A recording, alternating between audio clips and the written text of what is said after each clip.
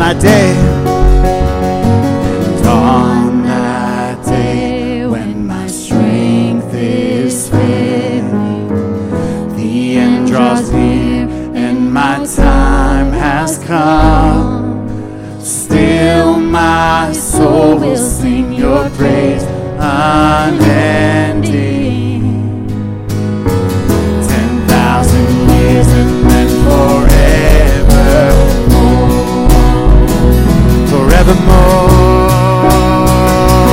Bless the Lord, oh my soul, oh my soul. Worship His holy name. Sing like never before, oh my soul. I'll worship your holy name. One more time. Bless the Lord, oh my soul, oh my soul. Worship His holy name. Sing like never before, oh my soul. I'll worship your holy name. Lord, I will worship your holy name. Lord, I will worship your holy name. Lord, we honor you. We thank you for your love, for your mercy, for your grace. And as we open up your holy scriptures, we ask, Lord, that you will illuminate them to us. May we hear from you. In Jesus' name, amen. Hey, good morning, church family. Welcome to our online service, wherever you may be. I know you probably have seen some of the communication online. We indeed are encouraging you to gather together in groups in this season, and we appreciate you guys doing that and maintaining some kind of social distance, but still being part of church. I know my wife, I believe, she let me know that she has a couple of her Bible study gals at church this morning. So, ladies, hello. A special hello to you inside of my home. I pray the house is clean and my kids are behaving.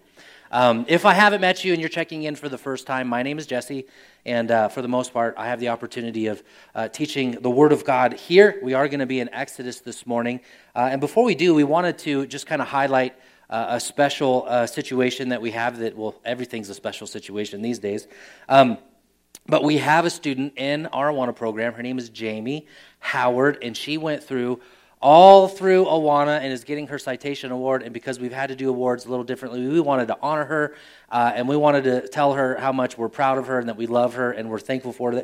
This means, just so you know, Jeff Gilpin will come up here in just a moment and share with you, but she basically has been studying and memorizing scripture since like the age of 4.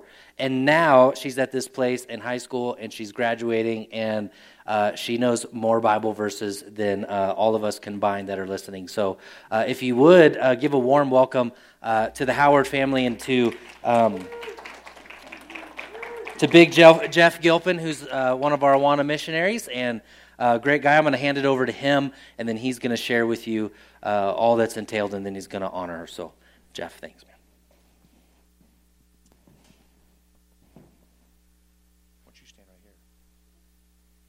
Hey, good morning. You'll never forget this, will you? Different kind of way of getting awards. So, like Jesse said, this is Jamie Howard. She's been around here since 2 years old, maybe. We're here to present her Awana Citation Award, and so I get to tell you a little bit about that. I'm just going to share briefly. Number one, I just want to kind of tell you how rare this is. In the area that I serve the state of Nevada, eastern Sierra, California, and northern Arizona. There's 7 kids who achieved that award in my area this year. In the entire state of California, 900 churches that we serve, 50.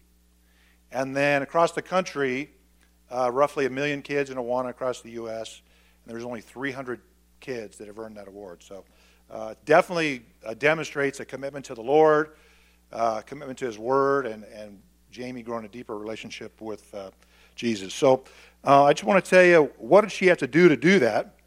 So number one, she had to read and as I share this with you, really think about what I'm telling you, okay?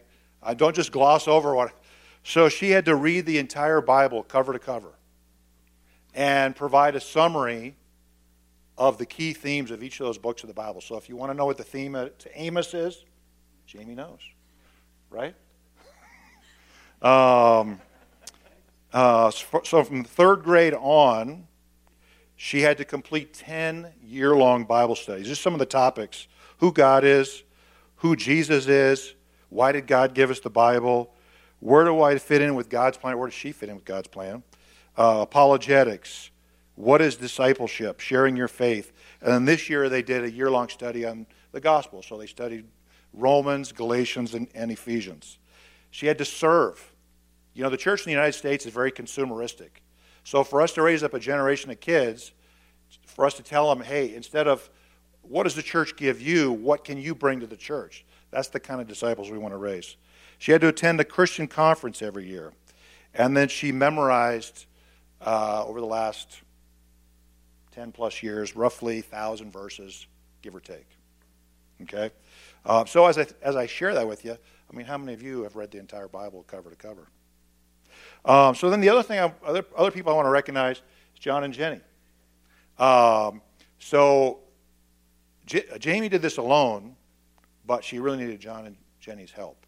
And I want to encourage you parents, how do you define success as a parent? If your children know Jesus, you're a success. If they win the World Series, win the Super Bowl, there's no diploma, anything that even comes a close second to making sure your children know the Lord. So I want to encourage you in that and thank John and Jenny for their diligence in raising kids. So congratulations to Jamie, congratulations to John and Jenny, and then congratulations to the Sierra Bible Church community and the children's church workers and the youth pastors and the pastors and on and on and on. As a church, that's what our mission is, to follow Jesus and make disciples. That's the mission of our church. So, Jamie, you wanted to just say something really briefly, and then, John, you can present the award. I just wanted to thank all of the Awana leaders that have helped me over the years. It's been a really cool journey just to deepen myself in the Lord's love, and I want to thank all of you guys who have helped me throughout the years through Cubbies, Sparky's, TNT Trek, and, of course, Journey with my parents. Thank you. All right, thank you.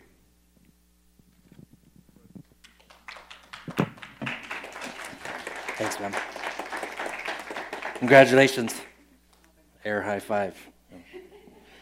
Okay, Exodus chapter 8, and I'm actually going to move kind of rapidly through the text this morning to kind of give you a heads up. The title, the tag of this morning's message is, Who is the Lord that I should obey him? Part 2. So we went through it last week a little bit. We're going to go into it again. I'm going to cover a big section of Scripture. We're not going to read all of it because it would probably take about 20 minutes to do so. But I'm going to give you the main ideas of the text, the main takeaways.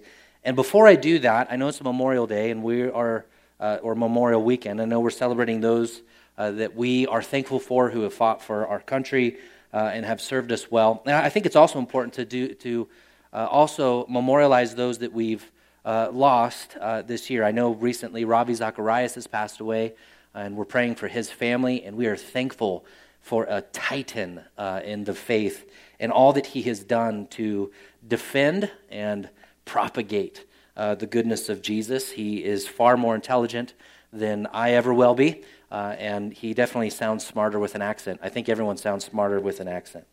I would preach with one, but I don't have one.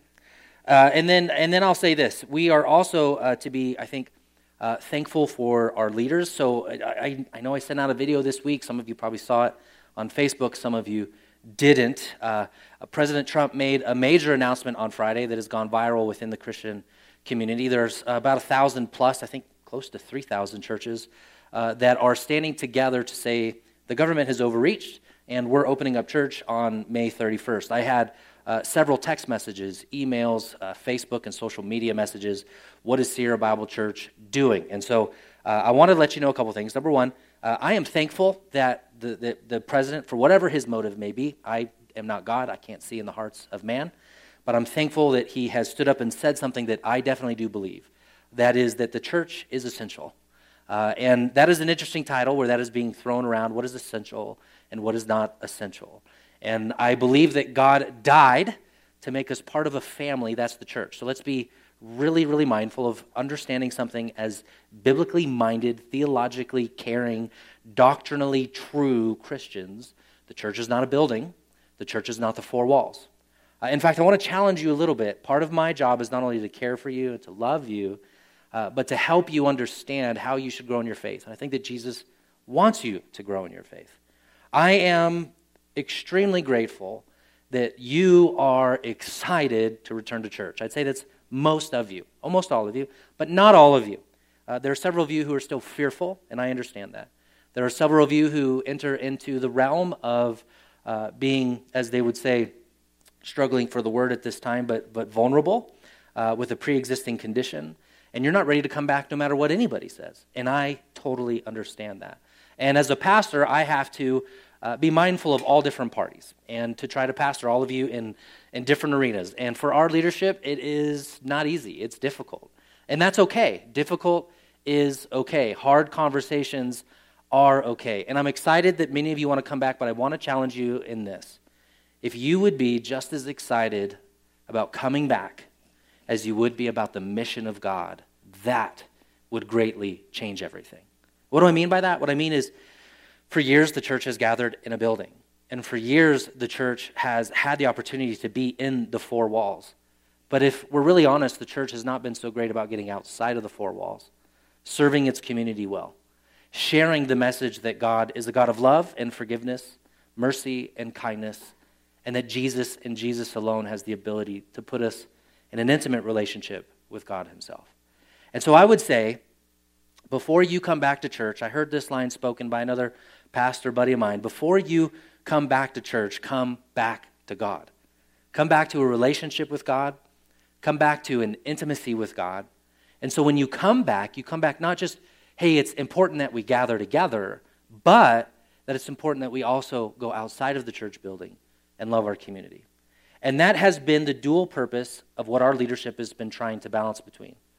How we continue to gather together as a church, how we allow ourselves to practice the freedoms in which we believe the government has given us to gather and to assemble, but we also recognize that we want our community to see that we care about them and that we're not just rogue and that we're not just fighting for our right to meet together, but that we're doing it in a way that is safe, that shows the community that we care for the community. And that's why I launched the video, stating that we just simply weren't totally ready for everyone to come into the building on Sunday. And as grateful as I am for President Trump, if I was one of his counselors, and I'm not, by God's grace, I'm not, that's a whole other kind of job. But I probably would have said, could you not have made the announcement on Friday? Because church is Sunday. I would have rather had him said something on Monday. But I'm not a leader in that realm, and I'm not going to complain. I'm not going to grumble because the Bible is clear that we're not to complain or grumble. But I'm going to be thankful that he does care about churches. Again, for whatever reason, I don't know. However, we still need as a church to make sure that the building is prepared for you coming back. And so after the announcement that Trump made, the CDC then launched its qualifications for faith-based organizations, which we received that list and got it from emails. We've been in contact with the churches that from all over, really. I've been personally in contact with churches in California, Nevada, Utah, as well as Hawaii, as well as some churches in New York City. I have some relationships with churches there now. And they're really, all of them are saying there's really no right or wrong way to go about this, but what you do need to know is no matter what you do, not everybody's going to be happy, and we recognize that. So what the plan is, before we get into the text here, just by way of communication to you as a church, I know many of you are camping right now, and you're probably listening to this later, but our leadership plans to meet on Tuesday, and the main reason is Trump made his announcement Friday, then the CDC, and then Gavin Newsom in California is going to make an announcement on Monday. Now, once that announcement's made, it gives us just more information and clarity. I believe that our leadership should not make the decision solely based on what the government says to do or not to do, though there are scriptures that tell us as Christians to obey the governing authorities that all would go well with us. In fact, the church was birthed under Nero, which is some of the worst leadership that ever existed in the history of Christianity, and it thrived. And I said it last week, Christianity has always thrived with its back against the wall. Again, before you come back to church, be ready to come back to God. That's what Exodus is all about. And upon that information, through prayer and through wrestling, whether we're to be obeying the government or whether it's a place like in Acts, I believe it's chapter 5 or 15, I can't remember, there's a 5 in there, where we are seeing Paul and others stand up in opposition of the government for the sake of the gospel. This is much more complex than we could ever think or imagine. And new information is coming out all of the time. And with that said, when we do gather together, which I do believe probably will be sooner than later, we're not going to be sitting here as a church and telling you we're doing everything we can to keep you safe. We'll do what we can. But what we really want to be able to advocate is for you to do everything you can to keep the church safe. That means that you should be making sure that you're not feeling ill. You haven't been around someone that has been ill. You are making sure that you wash your hands. It's crazy that we even have to teach that, but you do need to wash your hands. It's important that you make yourself mindful of others. Do they want to hug? Do they not want to hug? Do they want to high five? Do they want to tap boots? Do they want to air high five? Or do they just not want to talk to you at all? The church has always had those kind of people in it anyways. They usually sit in the back row. So with all of that said, we want you to take personal responsibility. We're not going to police you because the church is not about policing. The church is about preaching and connecting you with a relationship with Christ. So continue to pray for your leadership. I recognize not all of you will agree with all of my statements. And I recognize some of you do agree, and I recognize some of you don't know what to think. I don't always know what to think. This has been a complex issue. But what I do know is that we are to have a heart of service, a heart of understanding, a heart of patience, and a heart of caring not only for our brothers and sisters in the church, but for our community as a whole.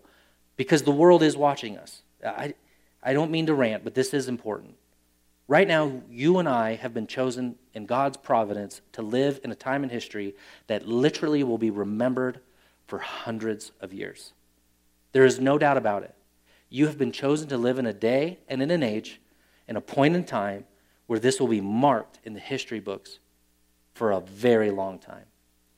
And the culture that we're in and the culture after us, within those history books, will have written how the church responded. And if we don't respond with wisdom, we may give the gospel a look of foolishness and taint it. And we don't want that. And so if we haven't rushed to get back together, that's why. The Bible is never in a hurry. God's never in a hurry. Remember in Exodus, to make sure we're tying it to the text this morning, the people, God's people, the Hebrews, have been waiting for 400 years to get to this point. And then after 400 years, after they will leave Pharaoh's grip, which we know they will, do you know how long they wandered after that in the desert before they received the promised land? 40 more years. So if you think just a few months of quarantine has been tough, you have no idea. So with that said, let's pray, and then we'll get in the text. Lord, thank you that you're good to us. Thank you that individuals have continued to give online to support our church and our staff and our mission. Thank you so much for taking care of us. Thank you for the new people checking in online. Thank you for the groups of people that are now in homes that I know are gathering all through the Truckee area together. Thank you that your mission is true no matter what the circumstances are. Speak to us from your word now in Jesus' name. Amen. Okay, if you're at home, you're with your group, trying to maintain church as much as possible, stand with me. And we're going to read. I'm going to bounce around. I'll tell you exactly where we're reading. We're going to start in Exodus chapter 8. And we're going to start in verse 20. And basically what we have is we have Moses going to Pharaoh in the morning, telling Pharaoh, let my people go. If you don't, there'll be a plague. The plague hits. Every one of these plagues is directly attacking a false god that the Egyptians were worshiping. Now, be mindful of this also. Not only were the Egyptians worshiping these false gods, it's very likely the Hebrews, who were to only be worshiping Yahweh, were also adopting some of these religious practices. So the idea of the people getting out of Egypt is much more about just getting out of a land or out of a territory.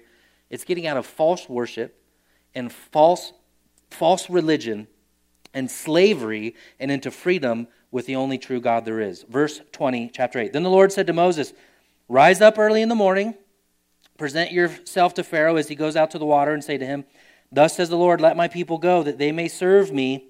Or else, if you will not let my people go, behold, I'll send swarms of flies on you and your servants and your people and into your houses, and the houses of the Egyptians shall be filled with swarms of flies, and also the ground on which they stand. But on that day I will set the land of Goshen, where my people dwell, so that the swarms of flies shall not be there and they will know that I am the Lord. Remember, that's the theme. This is all about that they would know that I am the Lord, their God. Now, the first 4 plagues the Hebrews experienced along with the Egyptians, but now all of a sudden we see in the same land, but just a little bit away where the slaves were residing in the land of Goshen, they are not experiencing the plagues. Verse 1, chapter 9. Then the Lord said to Moses, and Moses has responded each time. He says he's going to let the people go, and then he doesn't. Then the Lord said to Moses, go to Pharaoh, say to him, thus says the Lord, God of the Hebrews, let my people go that they may serve me. For if you refuse to let them go and still hold them, behold, the hand of the Lord will fall with a very severe plague in your livestock that are in the fields, and the horses, the donkeys, and the camels, and the herds, and the flocks. This is literally a disease. The coronavirus amongst the livestock. I don't know if it's a coronavirus or not, but it kills all of the cattle, all of the sheep, and they all die except for the animals in Goshen. Now jump to chapter 9, verse 8. Then the Lord said to Moses, take handfuls of soot from the kiln and let Moses throw them in the air, kind of like LeBron James before a basketball game. Throw the soot in the air. In the sight of Pharaoh, it'll become fine dust all over the land of Egypt, and boils will break out on sores on man and beast. This is another plague, another disease. Boils break out on the skin of both animals and people, the animals that are at least alive. Now jump to verse 18 of chapter 9. Behold, about this time tomorrow, he says, I will cause heavy hail to fall, such as never been seen in Egypt from this day that it was founded until now. It actually says later that there was fire on the ground. This hail is not just icy hail, it's fiery hail. And there's fire and it kills any of the other animals that were still left. Now jump to verse 27. Then Pharaoh sent and called Moses and Aaron and said to him, I have sinned. You hear what he says here? I've sinned. He's finally confessing, it seems. I've sinned in the Lord in his right, and I and my people are in the wrong. Plead with the Lord that there has been enough of God's thunder and hail, and I will let you go, and you shall stay no longer. And then Moses says, I know, if you look down just a little bit further, I know that you do not fear the Lord your God. Now go to chapter 10, and it's the plague of the locust that then hits the Egyptians. Then the Lord said to Moses, go to Pharaoh, for I have hardened his heart and his heart of his servants, that I may show these signs of mine among them, and you may tell in the hearing of your sons and of your grandson how I have dealt harshly with the Egyptians, and what signs I have done among them, that you may know that I am the Lord. There it is again. Verse 4, for if you refuse, let my people go, or behold, tomorrow I'll send locusts into your country, and they shall eat whatever is left to you after the hail. They shall eat every tree of yours that grows in the fields. Now jump to chapter 10, verse 21, the 9th plague. The Lord said to Moses, stretch out your hand from heaven. There may be darkness over the land of Egypt, so darkness may be felt. It's such a darkness that would be felt. So Moses, verse 22, stretched out his hand toward heaven. There was pitch darkness in all the land of Egypt for 3 days. They did not see one another, nor did anyone rise from his place for 3 days. Locked down for 3 days with no light. They can't even see one another. Complete isolation. But all the people of Israel did have light where they lived. This is the word of the Lord. And the church said, amen. You may be seated. Okay, so I know I covered a lot, and I know I didn't cover some things. So obviously I'm going to encourage you to go back on your own and look through some of the other nuances that are in the text. But I do have a game plan in which we're teaching through Exodus, and this is what I've included, is covering these other verses. So who's the Lord that I should obey him? He's essentially introducing himself to the Egyptians, but also to the Hebrews. The Hebrews have forgotten. Okay, and here's the thing, like right now, initially, just like at 9/11, when everything went kablooey, people wanted to hear from God, and they would check in to the churches to hear from God. What's happening now is people are starting to forget, and they're not checking in online, and they're becoming more isolated. And one of the things God has said to me, and I think it ties in with where we're at, is God has said to me, listen, the country has done a lot in regards to thinking about one's physical well-being. And we know as Christians that we're not just physical, we're also spiritual.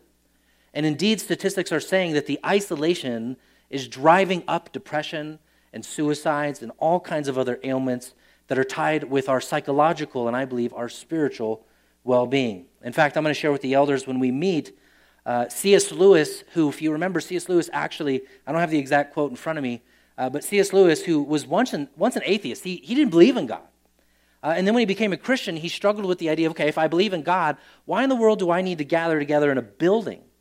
And he recognized that it was a necessity to gather in a building with other Christians. And somewhere along the lines, he said something like this, that by sitting next to one another, you're pulled out of your isolation and pulled out of your own self-seeking. He basically said there's something about being in a group with other people, hearing them sing, looking at them studying their Bibles, that pulls you out of your own selfishness. Now, this is exactly what God is trying to accomplish with the Hebrews, to pull them out of their isolation, their depression, their slavery, and to bring them as a group of people out of Egypt and into a new land. And the fourth plague that's listed here is the flies. Now the flies, this is in a direct attack against the god of Kepher. The god of Kepher, it was literally the god of eternal life, the god of salvation. And what God is trying to say here is, he's saying, listen, the real life in me is the only life that there is. It's not found in anything else. It's not found in your entertainment. It's not found in your wallet book. It's not found in whatever securities you have around you that you've built around you to make you or help you feel as if your life is fulfilled and new. And all of us, I've said it before, I say it almost every Easter, all of us are looking for a new resurrection and a new day. One comment last week that someone gave me was, man, thank you for the reminder. I have been praying more for the removal of the virus rather than what is it that God wants to remove from me spiritually. What is it that God wants to do in your life to bring to newness? God is not just concerned with removing the virus or removing the trial and tribulation in your life, no more than he was with Shadrach, Meshach, and Abednego. If you remember, Shadrach, Meshach, and Abednego were being persecuted for their faith. They were thrown into a fiery kiln that they would die a burning, excruciating death. And instead of dying, God meets them in the fire. And they look in the fire and they go, there's 4 people walking around in there. One looks like the Son of God. And I've always used that as an example to show that God desires in the fiery trial to give us newness in the trial, not just to take us out of the trial. Because we have trials in this life. Only God has the power to give us what we truly, truly want, which is a new life, which is an eternal life, which Jesus came to give us. And he says it this way in John 11, chapter 25. Jesus said to her, I am the resurrection and I am the life. God is directly attacking the god of Kepher, literally the lord of the flies, some would call Beelzebub. This is Satan himself, if you will, declaring that he has life, and he simply does not. He is a liar. And Jesus alone is eternal life. Pharaoh sees this. Imagine again, you're home, you've dealt with the frogs. Now what's, I think, somewhat comical, had the frogs not been removed, the flies would have never been a problem. And yet he says, wait till tomorrow, and he lets the frogs go. The frogs are all dead. They're in heaping piles. Some believe this isn't, again, it's not miraculous. It's just a way of events after all of the frogs die. Well, that naturally just allows a great breeding ground for these flies, and that's why these flies exist. And so here we are. The flies are all over the place, and Pharaoh is freaking out. He says, okay, fine. And then he pulls back. His heart is hardened, and then another plague comes, and that plague is that of the Egyptian livestock dying. What I think is kind of funny, again, I said it last week, I think it's amazing how there's things in this text that are just applying to us in the season. So literally, all of the meat dies. There's a meat shortage. I was fine up until they said there was going to be a meat shortage. I was totally cool. And then I was like, got to go to Costco, got to buy a bunch of bacon, got to put it in the freezer. Because, yeah. And here's what's happening with these. There's a complete meat shortage. Bacon is gone, and the animals are dead. The stench and the cleanup would have been exhaustive. And literally, this is an attack against what the Egyptians worshiped, the god of Apis. Apis was the god of economic success. Some of you would relate this to, the stock market. That all of those of us who really care about money, care about doing well, we want what's called a bull market. Because a bull thrusts upward and a bear market thrusts downward. He swipes down. And this is literally God attacking the stock market of the Egyptians, if you will, and letting the Egyptians know, your economy doesn't matter to me. I don't know what that means to you. I don't know what that means to you in this particular situation, but we have an example that God is allowing the Egyptians to know, if you serve the God of economic success over the God who frees you from sin, you're serving the wrong God. I think this God is so powerful. I mean, seriously, if you think of the spiritual realm and the demonic realm, things just kind of reappear. Do you remember what the Israelites are going to do later on in our story? When Moses goes to the mountain, and Moses takes a little too long for the people down on the mountain, for them, and what do? They take all of their gold rings, they take all of their gold, and they throw it into a pile. It's burned into a calf, a cow.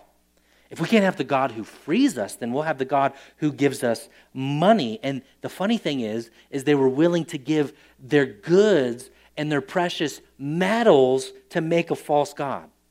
No different than you and I willing to spend money to make us feel, or at least make us look like we're successful.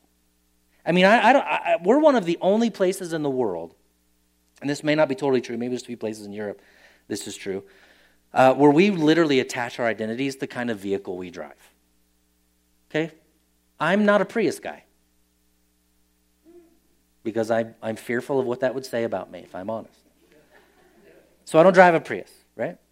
And think about what you drive. Somehow, some way, you attach to it. Now, we've had people from Europe, specifically, we've had some people from Spain come and visit. And I remember when they came, there were some younger students that Johnny and Jordan brought over. And because almost everyone on staff has a truck, they were like, oh my gosh, these trucks are ginormous. And if you've ever been to Europe, like in Spain or Italy, most of our vehicles, not just mine, okay, don't say it's all my fault, would not go down the streets of Italy. They wouldn't fit. They wouldn't fit. Half of my truck wouldn't fit. And they all drive these things, they're shoe boxes with wheels on them because they're way skinnier than Americans. And I'm sorry, I got to stop there. We probably need a meat shortage.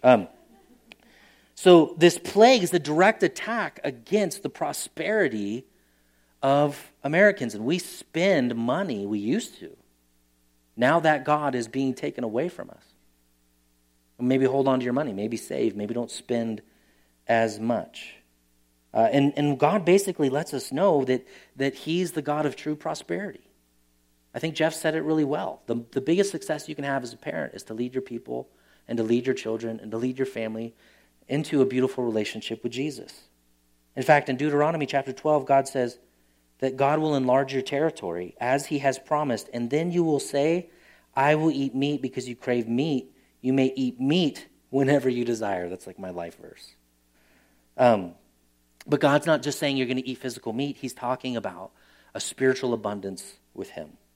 And then the sixth plague hits. The soot becomes this dust that spreads out, and the boils start to arise because of this dust. The dust, and it's in a direct attack against the magicians and all of the false healing that was occurring inside of Israel. And I want you to think back to the economic stuff.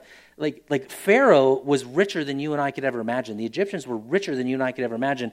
In fact, if you just go through some documentaries and you look up the kind of stuff that their dead leaders were buried with, some of them were buried with more gold and more money than you and I will ever see in a lifetime.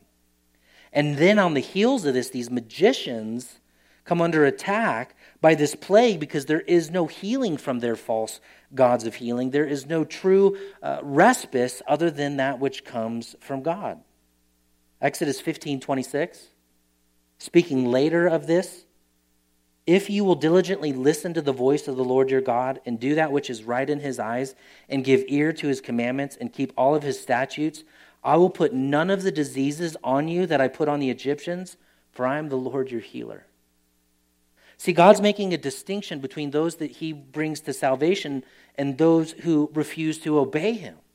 And it's really clear this isn't something that we necessarily have to fall into today because we have a new covenant in Christ that's based upon grace, but there's a reason for us to look at this verse and ask the question, who is the Lord that I would obey Him? He's our healer. And he has the ability, if he so chooses, to ensure that the kind of plagues and the hardships that visit other people don't visit us. But if they need to visit us, they'll visit us, not because we need to be punished, but because that kind of tribulation will bring us to God. As I said last week, the Puritans called these things severe mercies. It's a mercy from God to put us through trial and tribulation so we see that we have a need for God, that we connect ourselves to God, that we find true life and freedom in him. And then the seventh plague, hail. Now, the Egyptians served all kinds of gods for weather.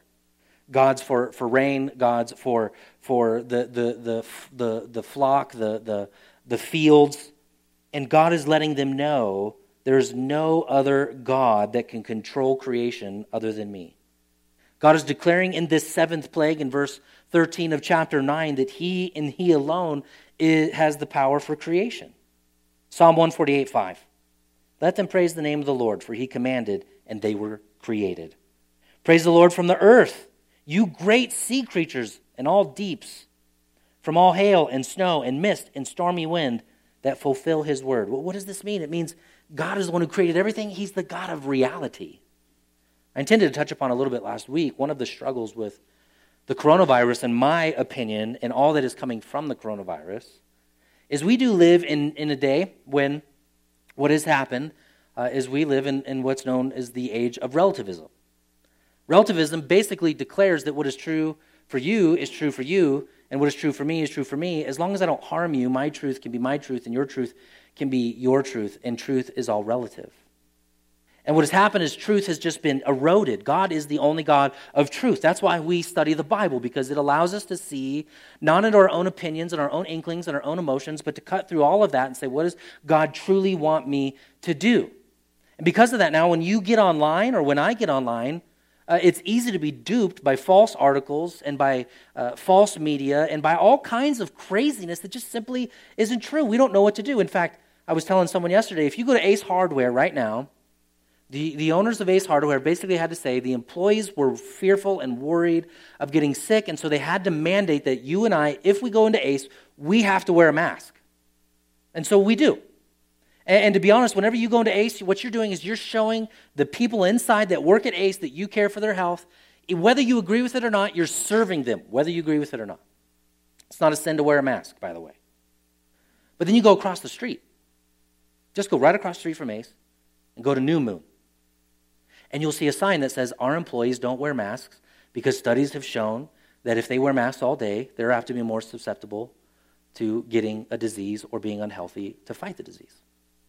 And then literally at the bottom in highlight, it says, please don't give them a hard time. Okay, polar opposites. And so here I am reading, and I'm not a scientist. I'm not a scientist.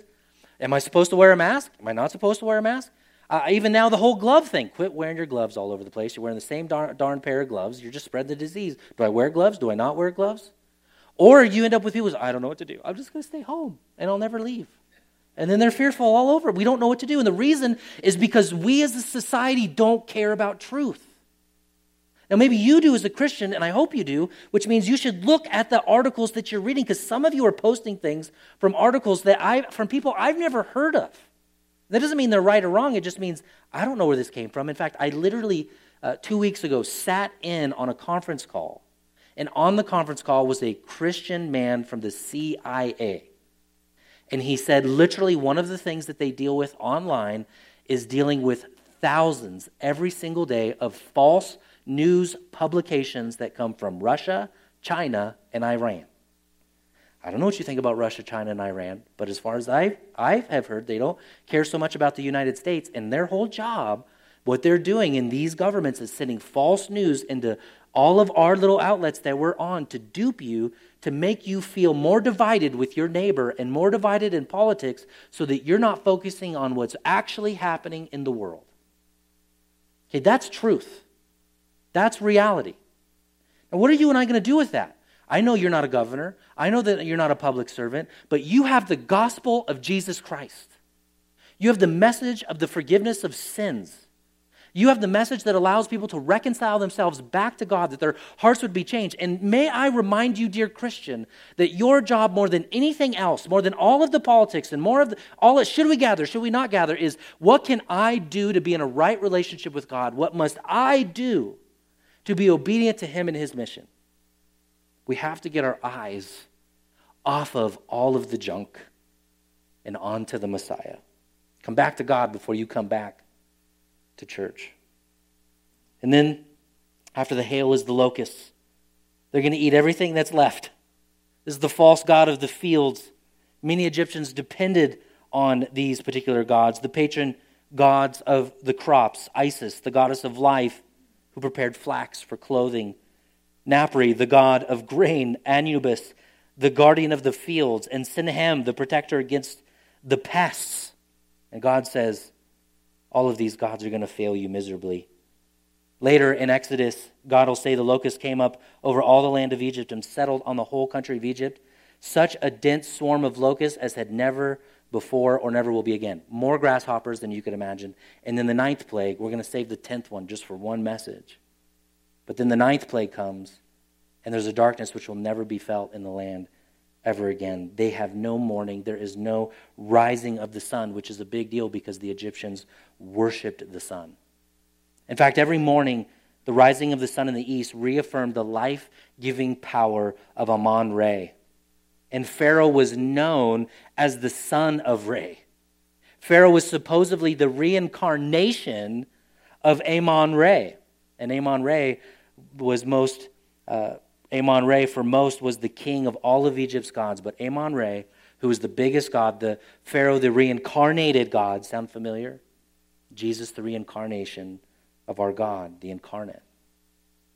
Amon-Ra and Ra cannot save you. Pharaoh cannot save you. False gods cannot save you. You'll have no light, no freedom without the true God that is Jesus. Who is the God that we should obey him? Let me give you a few reasons here based off of this, of all of these plagues. Few things. I have three, and then I have one more section and we'll cover. Number one, who's the God that I should obey him? Number one, what he's letting the Israelites know and what he's letting the Hebrews know is that he and he alone is the true God. He and he alone is the one we should worship and appease to win favor of. Pharaoh is not the God, but God is the only true God. Number two, he's the only true God. Number two, all of creation is his. That includes you, and that includes the coronavirus. You are not your own. There is no independence apart from God. And number three, he and he alone is the God of salvation. And that's why he shows us the separation between the Egyptians and the Hebrews, that he can set his love upon a particular people if he so chooses. In fact, God says, I'm going to save you because I love you, not because you're good at anything else. God saves you apart from your works. In fact, one of my favorite verses, if you have time to turn there, is Deuteronomy chapter 7, verse 6. You, this is speaking of you, brothers and sisters, those of you who have chosen to obey the Lord and have fallen in love with God, like Jamie, who has given her life to Jesus and is willing to study for a lifetime to follow him. For you are holy. Do you hear that? I know you're a sinner and I'm a sinner, but more than anything, you're considered holy to your God. The Lord your God has chosen you. He's chosen you to be a people for his treasured possession out of all of the peoples on the face of the earth. That's what he says to the Hebrews. Out of everybody on the earth, I chose you. I didn't choose the Amorites or the Perizzites or the Hittites or the Perizzites or the Cellulites. I didn't choose any of them. It's another dad joke. Brad Beers has been an inspiration to me. He goes on in verse 7, it was not because you were more in number than any other people that he set his love on you. It's not because you're numerous. It's not because you're the United States of America. For you were the fewest of all peoples. You weren't great in number, he says. But it's because the Lord loves you and is keeping the oath that he swore to your fathers, that the Lord has brought you out of the mighty hand and redeemed you from the house of slavery, from the hand of Pharaoh, the king of Egypt. And just so you know, this is a correlation in the New Testament that God has chosen to save you out of the hand of Satan, out of the world. And he has brought you into a new place with himself. He's redeemed you. That's the word that is used for purchasing you. He is salvation. And the covenant is no longer the sacrificial piece of animals and all of that. It's Jesus on the cross. That is the covenant that keeps us. So why do we obey him? Man, there's just so many reasons. I just gave you three. I think there are three enough. I think it should convince you. I think if you're looking in on this message and you've heard come to God before you come back to church, that hopefully you are willing to come back to church, because one of the steps that we're going to have to take is we're going to have some kind of social distance when we come here to some degree. And those of you who are sick, or those of you who feel fearful of getting sick, or those of you who are vulnerable, you'll still be online. And those of you who are checking out church for the first time in maybe years because of all of this, and I know you're there, and I'm so glad you're listening. We'll still use the video feed, but remember, it's a first step because God has redeemed you as a bride, and we're the bride as a whole, that we would be together, that we would be pulled out of our own selfishness. When the time comes, we need to come. But we've got to make sure we do whatever is necessary first before we come back. So a couple things I want you to see here before we close, a couple application points. Number one, we have to see that the fear of God, to a certain degree, does lead to salvation. Pharaoh, if he would have feared God, would have came to God. He didn't. The people of Israel begin to fear God, and it becomes the wisdom of God that becomes part of the salvation of God. But I think number two, this will probably be the last, I got two more. Number two, God desires real repentance. One of the things I want you to see is the Pharaoh doesn't fully surrender. Look at 8:25. Pharaoh called to Moses and Aaron and said, "Go sacrifice your God within the land," and then he hardens his heart. Exodus 9:27, then Pharaoh sent and called Moses and said, "This time I've sinned." He goes on and says, "Go ahead and do what you want to do." He turns his back on the Lord. He essentially has what's called worldly sorrow. What that means is he doesn't actually fully repent of his sin. So when we think about coming back to God, before you come back to church, it means three major things. Number one, you confess your sin for what it is. You admit to God that you've sinned. Number two, you have contrition because of that sin. So confession, they all start with C. Confession, contrition. You're broken over it. You recognize you've really done it. Pharaoh didn't. He just, the worldly confession, he just realized he hated the consequences of his sin. He didn't hate the sin itself. Confession, contrition, and then change. Before you come back, what do you need to change? Because when we gather, how we gather and the attitude in which we gather matters. If we're seen just fighting for our rights, then the world will not see us as the servant-hearted people that Jesus has commanded us to be. We have to be seen as serving our people, our community, our hospital workers, our teachers, and our government officials. So then, after we recognize that confession, here's the last thing.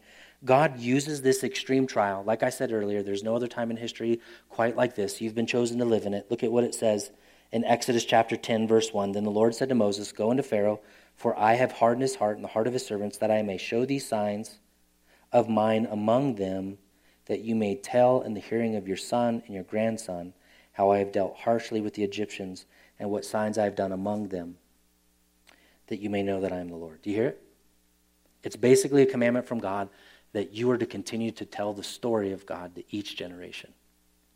So this is an encouragement for us, that we're to continue to just enter into the story of the gospel and share the gospel with as many people as we possibly can, including, most specifically, as he says, your own children. If you're a parent right now, the greatest job that you have is to tell the story of God to your kids. It's pretty fun. I have a picture of Jesus. And it's just kind of a street art picture of Jesus. Actually, it's a piece that was made by one of our attenders. His name's Joe Kraft. You've probably maybe seen him at some point. And it's kind of floated around the house here and there.